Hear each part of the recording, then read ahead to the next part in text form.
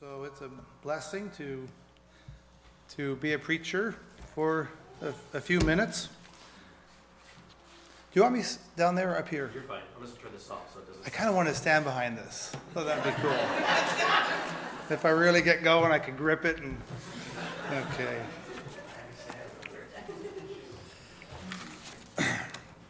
We're going to look tonight in 1 Peter chapter 2.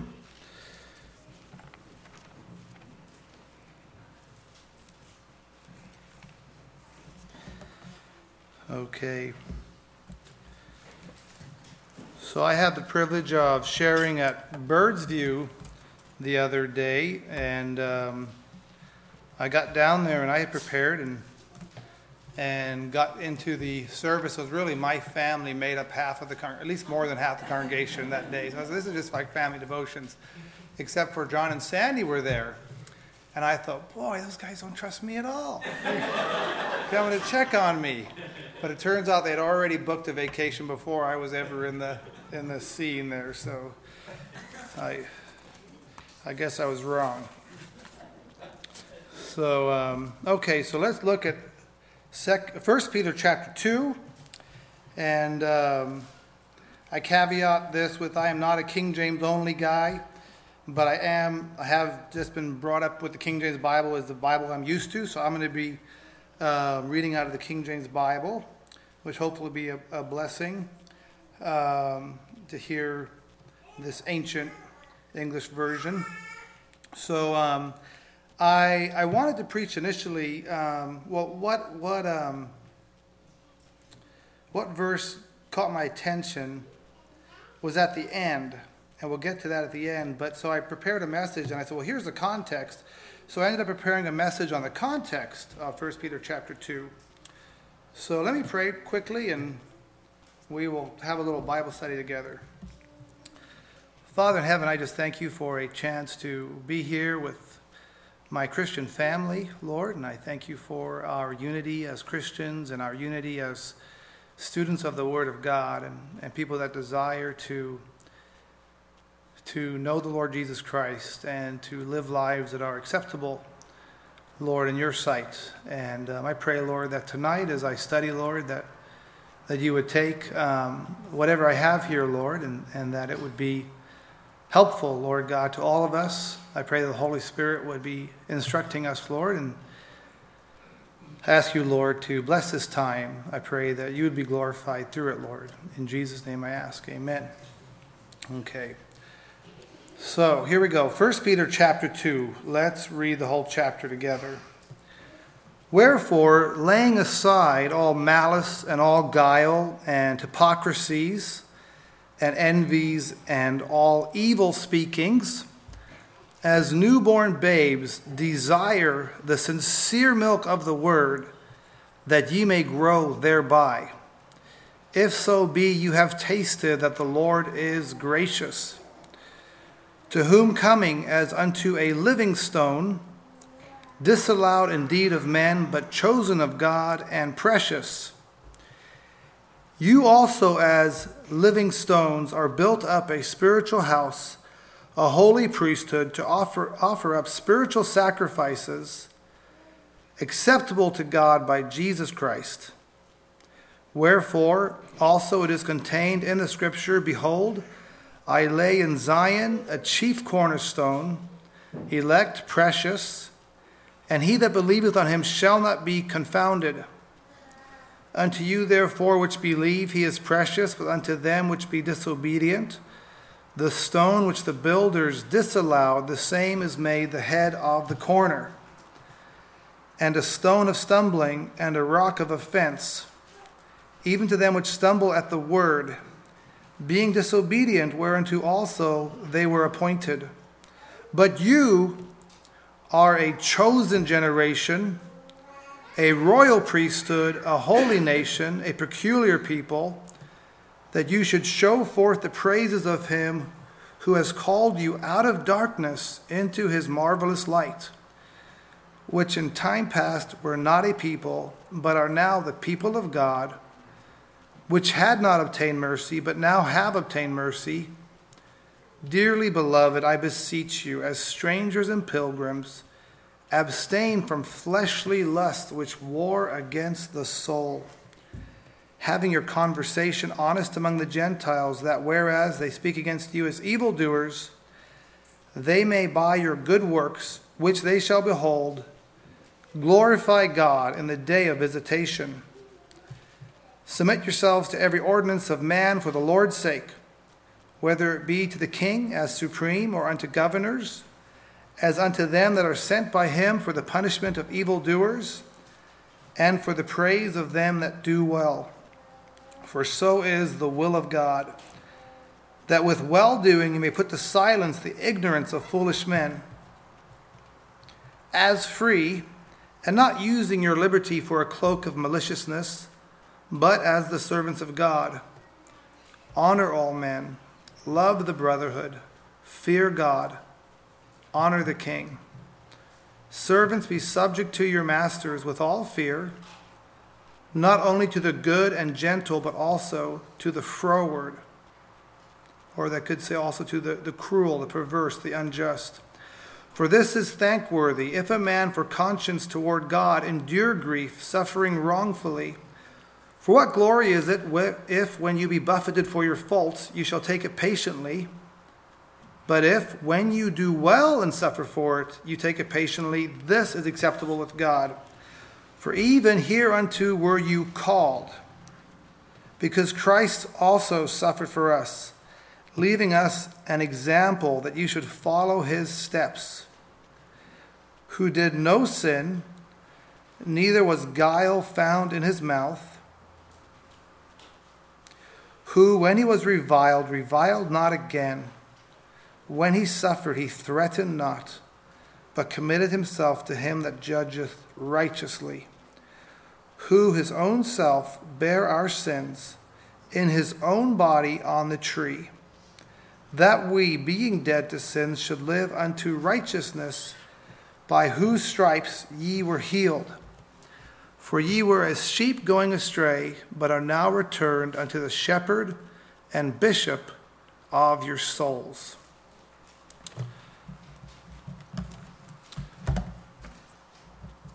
In verse 9, there is a call. And it says that we are chosen to be priests, and we are called to show forth his praises. Verse 9 says, you are a chosen generation, a royal priesthood, a holy nation, a peculiar people, that you should show forth the praises of him who hath called you out of darkness and into his marvelous light. The type of priests that we are living priests. We are spiritual priests, and we are holy priests. In verse 5 it says, you also as living stones are built up a spiritual house. We are living because God is a God of the living, and all of his creation shows life. And our spiritual experience is a living spiritual experience which reproduces. In verse 4 and 5, the sacrifices we give are spiritual sacrifices. Those are sacrifices which can be done only by the grace of God working in our life. It says that our sacrifices are accepted because they are to God by Jesus Christ in verse 5. You also as living stones are built up a spiritual house, a holy priesthood, a spiritual sacrifice, to offer up spiritual sacrifices acceptable to God by Jesus Christ. So we have been saved as we have trusted in Christ, and then we have been called to become spiritual priests, to offer up our lives as living sacrifices. And the only reason our sacrifices can be accepted is by Jesus Christ. And I think that's a theme that is sung about frequently at this church. And I think this church doctrinally gets that it's not our works, but it's our works through Jesus Christ working in us. It's interesting that one of the sacrifices I think God calls us to make as Christians is the sacrifice of time studying the Word of God. And that was brought to me clearly as I was reminded that this quote here in verse 6 is a quote out of the Old Testament. Let me read it again in the New Testament. Wherefore, and the commentator I was reading said that's a horrible translation. It should really be because. So I'm going to say because it is contained in the scripture. Behold, I lay in Zion a chief cornerstone, elect, precious, and he that believeth on him shall not be confounded. Confounded could be better translated, shall be put to shame. So it's contained in the scripture. If we are to really appreciate the Bible, we need to know where this is contained and what the context of it is. So let's quickly turn back to Isaiah chapter 28, and let's see this in context.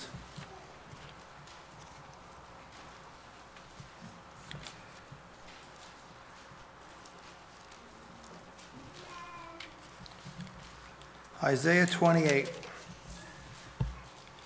And the verse is verse 16. Therefore, thus saith the Lord God, behold, I lay in Zion for a foundation a stone, a tried stone, a precious cornerstone, a sure foundation. He that believeth shall not make haste. Make haste is also potentially, we could find better English for that. He that believeth shall not flee. And the context is Isaiah was prophet during the reign of a number of the kings of Israel. I believe it's Israel, not Judah. Well, I mean, the context of that. And if we turn to 2 Kings 17, 6 through 15, we can see some of what was going on. Why would Isaiah write this verse? And I say that the sacrifice of Bible study because God has these gems, and I am of the opinion that sometimes God speaks in mysteries in the Scripture, and He doesn't necessarily spell it all out for us because He wants us to dig and have the joy of putting the pieces together.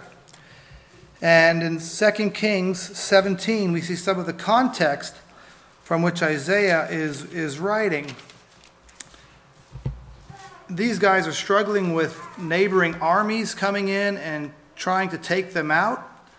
And instead of turning to the Lord, they were looking to the ways of the pagans. Verse 6, 2 Kings. I'm in 1 Kings. Okay.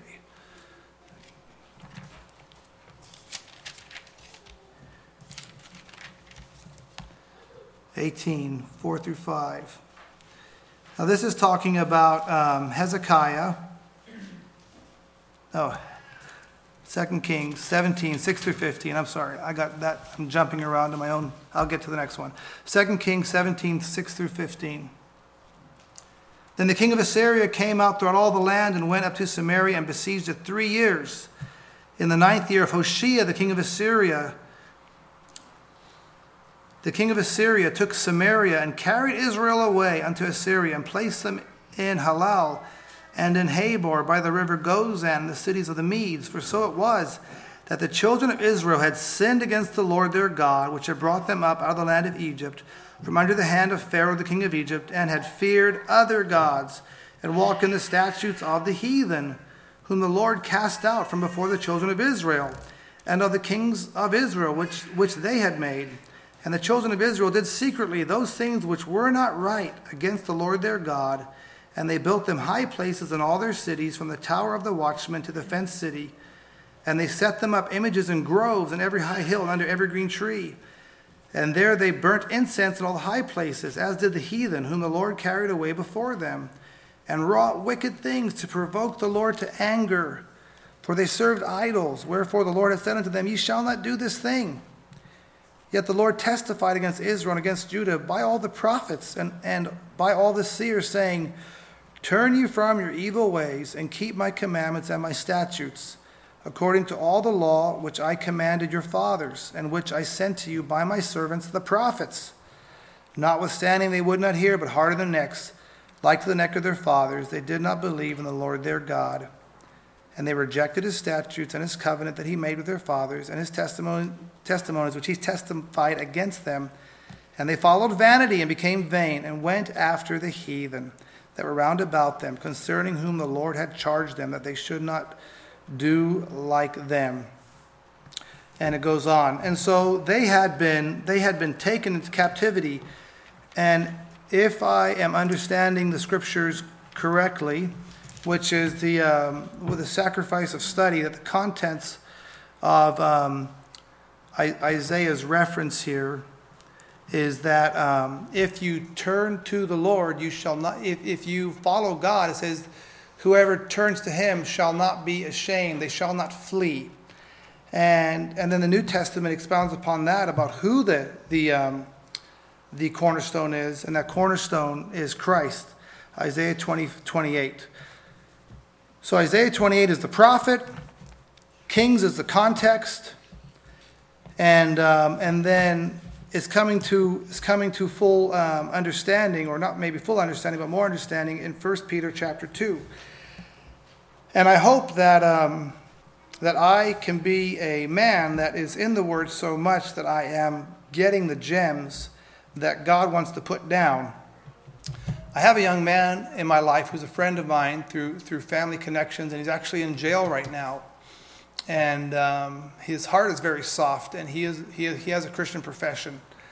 And he's called me a few times from jail, and then I'll have a conversation with him, which costs me about $14.80 to talk to him. And but he said he's reading through the scriptures, and well, I asked him how he's called me over a few months. I said, well, where are you at now? And he hasn't really gone that far. And I said, man, you got to pick it up. You got to be reading if you were to read, 16 chapters a day, you'd be through the Bible by the time you're out of there. And whatever I tell this young man to do, he just says, yep, I'll do it. And well, the next day I'm having my quiet time. And I had a lot I wanted to do, and I had some space before work that I could choose what I was going to do, and I had other things I wanted to do. But I had read some Psalms and Proverbs, and I was like, I got to go. And what went off in my mind was, you were just telling that guy yesterday that he needs to read through the Bible. And I said, Lord, I'm going to commit myself. And I made a sacrifice. I'm going to commit myself to reading for 20 minutes of the Old Testament, because that's where I was going through. And it was amazing. In that time, that 20 minutes that I started my watch and forced myself to do that, I got all these blessings. I got excited. I got fire. And it was just interesting for me to see that is a sacrifice that I need to keep making, the sacrifice of being in the Word.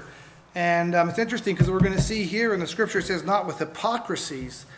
And I think if I'm telling somebody else to be in the Word, but I'm not being in the Word myself, because it's one thing to read a psalm and a proverb and get a devotional fuzzy, but it's another thing to get into the Word and try and work through it. So that was good for me. So here we are in 1 Peter chapter 2, and we are seeing that we are called to be these spiritual, to offer sacrifices. We have some scriptures here that we could see if we were to look at the life of Ahaz and the life of Hezekiah. I don't think we're going to turn there right now, but we'd see that the scripture says that Ahaz didn't follow the Lord. He didn't follow the pattern of David. He raised up high places, and he worshiped God according to the ways of the pagans. And then we look at Hezekiah, and we see Hezekiah tore down the high places. He worshiped God according to God's commandments. And I think that in some respect, all of our lives are being observed. as to the sacrifices that we are offering God in our lives. What sacrifices are we bringing as living spiritual holy people? And so some of the context, I think, that is following this talks about what those acceptable sacrifices will look like. In verse 11, let's see what the scripture says. Dearly beloved, I beseech you as strangers and pilgrims, abstain from fleshly lusts which war against the soul. It was interesting that the brother Andrew this morning, it was great. It was like that guy was a professional preacher, anointed. He was professional in his content, and he was, I think, filled with the Spirit in the work there. So praise the Lord. That was wonderful. John 13, Christ washing the disciples' feet, and it says in the beginning of that, it said he knew. I paraphrase. I believe it says he knew he was from the Father, and he knew he was returning to the Father. And then it goes on to show what he did. And here we have something similar. It says, for you guys, for us, dearly beloved, I beseech you as strangers and pilgrims. We are to know that all of our spiritual sacrifices are done in the context of we are not part of this world. We are passing through, and we will be judged by the Lord, and we will also be accepted by the Lord. And so if we hold that as we go through every day, it's going to give us the perspective to serve God, our temporariness. So we are instructed here, in light of the fact that we are dearly beloved, that we are priests, that we are holy, abstain from fleshly lusts which war against the soul. So we are to abstain. We are to guard what goes into the eye gate. We are to guard what goes into the ear gate, and we are to guard what comes out of the mouth. And let us just take that. Let us just take that from the scriptures tonight, that be aware that if we expose ourselves to wickedness, that we are giving the enemy power in our life, because there is a war going on. There is a war going on us, and it's interesting. It's carnal lusts. How carnal and fallen we are, and don't we need the work of God to let us live out the holiness? So we are to abstain from fleshly lusts. And then it says in verse 12, having our conversation honest among the Gentiles. So here are some admonitions, and I just make straightforward paraphrases of what the Word of God is saying. Our conversation is King James language for our lifestyle. And our lifestyle, the way we conduct our business, must be honest among the Gentiles, among the world around us. That whereas they speak against you as evildoers, they may by your good works, which they shall behold, glorify God in the day of visitation. We, in the context of Peter, there's persecution going on then, and we don't have that. But they were being told that the Christians are bad people, and I believe Christians were being martyred. And Peter is saying, you must live good lives. There can be nothing that people should be able to say against you for the cause of Christ. Our submission protects us from being targeted by the government and does not give the world opportunity to blaspheme Christ. One commentator wrote, in order not to bring discredit upon his teaching and persecution upon his church, at the date of St. Peter's letter, there was much more immediate cause for laying stress on political subordination. St. Paul, writing to the Roman church, urges submission to Claudius because the Roman Jews, among whom the Christians were reckoned, were often in trouble and expelled from the city of Rome.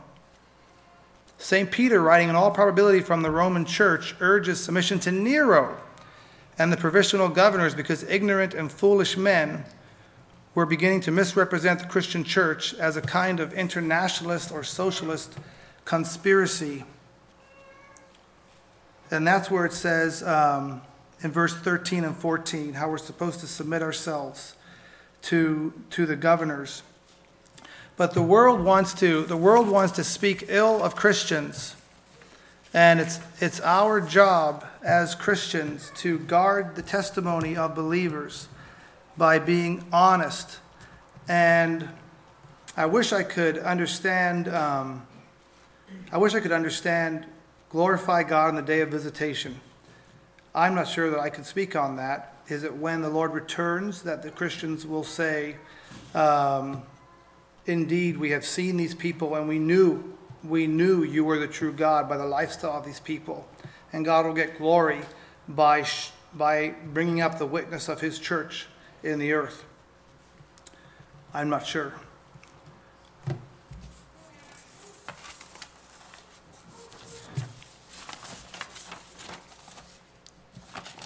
Okay, let me see if my notes that I had make sense. Our submission silences our critics in verse 15. For so is the will of God, that with well-doing you may put to silence the ignorance of foolish men. We silence our critics by well-doing. For God's will, that with well-doing we silence our critics. How do we silence our critics? Well-doing, put to silence, to muzzle or gag. Now, I think it's worth saying that I jumped over the verses, so I'm not helping us with keeping the context here.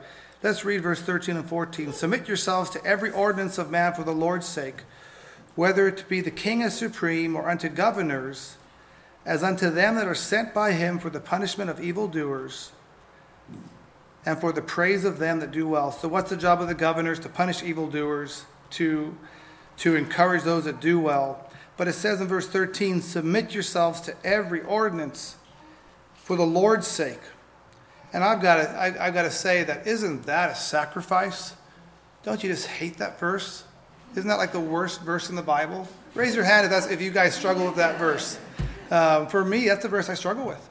I don't like rules, and I think that this used to be the land of the free and the home of the brave. But I think it's the land of the rules and the home of the sissies sometimes. But I tell you, there's so many rules. But God tells us that we've got to keep the rules, and that is a sacrifice. Mr. Little, maybe you need to talk to me afterwards. I don't know. There's a lot of rules. I'm building a house. There's a lot of rules. When you're driving down the road, keep the speed limit.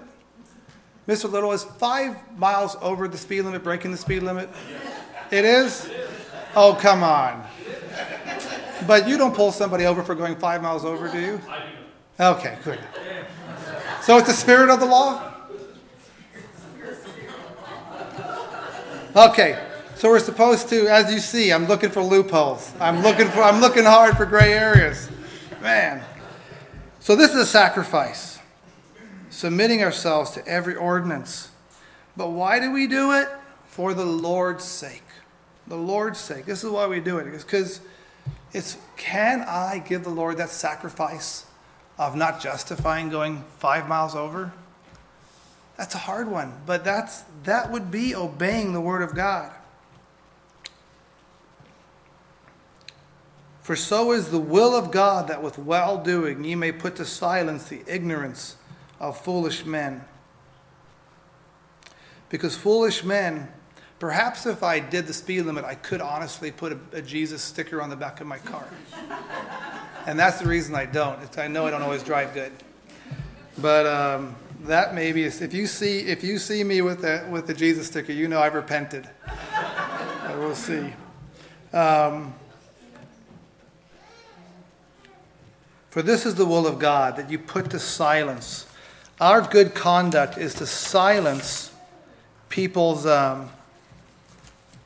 reproach against us. I have in my notes here from the last time our president, whom I think many of us in this room are rooting for the good things that he is trying to do for the traditions of this great country, but we all shake our heads and say, if only you had been squeaky clean, you would have been more effective. And if there was less trash on you, you'd be more effective. And we pray for him that he would be able to stay strong. And I want to actually put a plug in for this Monday night prayer group. It says where 2 or 3 are gathered, there am I in the midst of them. I think that if we could get some more guys going, because right now we've got like 4 guys going. I had a chance to speak to somebody, a congressman in the U.S. government who's a friend of my parents, and we actually talked on the phone a couple nights ago. He's the congressman from Colorado, and he's a Christian man. And I was able to say to him, thank you for what you are doing, standing for Christ and Constitution. I am praying for you. I was able to give this man encouragement. And I know that we are praying for our government in our Monday night group. And so I could say that because we have been praying for him, praying for this country. And there was just a Muslim accepted to Congress for the state of Michigan, right? You guys know about that? So that's pretty serious. I mean, where we need to be praying for this nation, because a Muslim loyalty is to Allah, not to our God. And if you're loyal to Allah, you're going to be loyal to Sharia law, and Sharia law trumps American law. There's a lot to be concerned about there. And so we need to be praying for this country, and that's something we can do as men on Monday nights at 8 o'clock. So the sacrifice of submission to silence those that have ill against us, because they are looking to criticize us. I said, consider Daniel, the prophet Daniel, when his fellow politicians, government servants wanted to take him out. They said, there's nothing we can find out, nothing we can get against him, except for the fact that we have to catch him in following the law of his God, because we know he will do that. And that's what they did. They found Daniel praying when they had made a rule not to pray. Let us be like Daniel, who the only thing that can be found out against us is that we are following our God. 16, as free and not using your liberty for a cloak of maliciousness, but as the servants of God. A cloak of maliciousness would be more easily understood as your freedom is not an excuse for evil. So we are free. We are free not to bow to Caesar. We are free in that we have another kingdom. We are free in that we are not under the law. But we use all of these freedoms not so that we can have any excuse to do wickedness. We use our freedoms so that we can serve God. In verse 17, we are to honor all men, love the brotherhood, fear God, honor the king. I praise the Lord for the ease it is to be with Christians. I rejoice that I have Christians that have the same common goals as I do. I don't find that. I'm excited to be with guys that put me in a room with a bunch of guys that climb trees, and I'm at a workshop, and I love that. I love being with those guys because I relate to them. But I can only go so far. And there's always this massive disconnect because we don't share Christ. And I would rather be in a room with fellow Christians than be in a room with a bunch of guys who I connect with on a tree level, because we are brethren. And then it says, honor all men in verse 17. And there again is a sacrifice for us as Christians. We as Christians don't have the right to be rude to anybody. We as Christians are to, as it says, if you look at verse 1, Wherefore, laying aside all malice, all guile, and hypocrisies, and envies, and all evil speakings. It all needs to be out of our life. And we are called to honor all men. Let us not be conservative Christians who think we're better than other people, who think that because we have good doctrine and we go to church all the time, that we're better than others, that we can look down at others. We are to be kind and patient to all men, fearing God, honoring the King. Now I have a couple more pages of notes. I actually shifted and gave a little bit of a different emphasis in this message to the one that I did at Bird's View. That's because I have ADD and I couldn't do the same thing. I got distracted. So my other headings, as I wrap it up, was the power of our submission, which I think is just wonderful in verse 19. This is thankworthy. For this is thankworthy. I don't know what a modern translation puts that as, maybe praiseworthy. If a man for conscience toward God endure grief, suffering wrongfully. It is, and there's a Greek word in that word thankfully that has the same root as charis, which is grace. And so I took from that, this is grace. This is God working in you. If you can, for conscience toward God, endure grief, suffering wrongfully. And this is really the meat of the rest of this chapter, is that we are to take abuse and let the grace of God flow through our life and take abuse. And then it says in verse 20 at the end, you take it patiently. This is acceptable with God. If we take abuse in this world, we are giving God an acceptable sacrifice. And there's a warning here. There's no glory in taking abuse because we have acted foolishly. There's no praise in that. Let us act with discernment and good judgment and self-control so that we do not catch ourselves taking abuse because of our own foolish actions. But God will work His grace through us, that if we as Christians take abuse for godly decisions, His grace is going to work through us, and we will have an acceptable sacrifice. That is one of our acceptable sacrifices. And then it says in verse 21, for this is what you were called to, for even hereunto were you called, because Christ also suffered for us, leaving us an example that we should follow His steps. So this is our calling. Why are these people giving me grief? Because that is God's plan for you.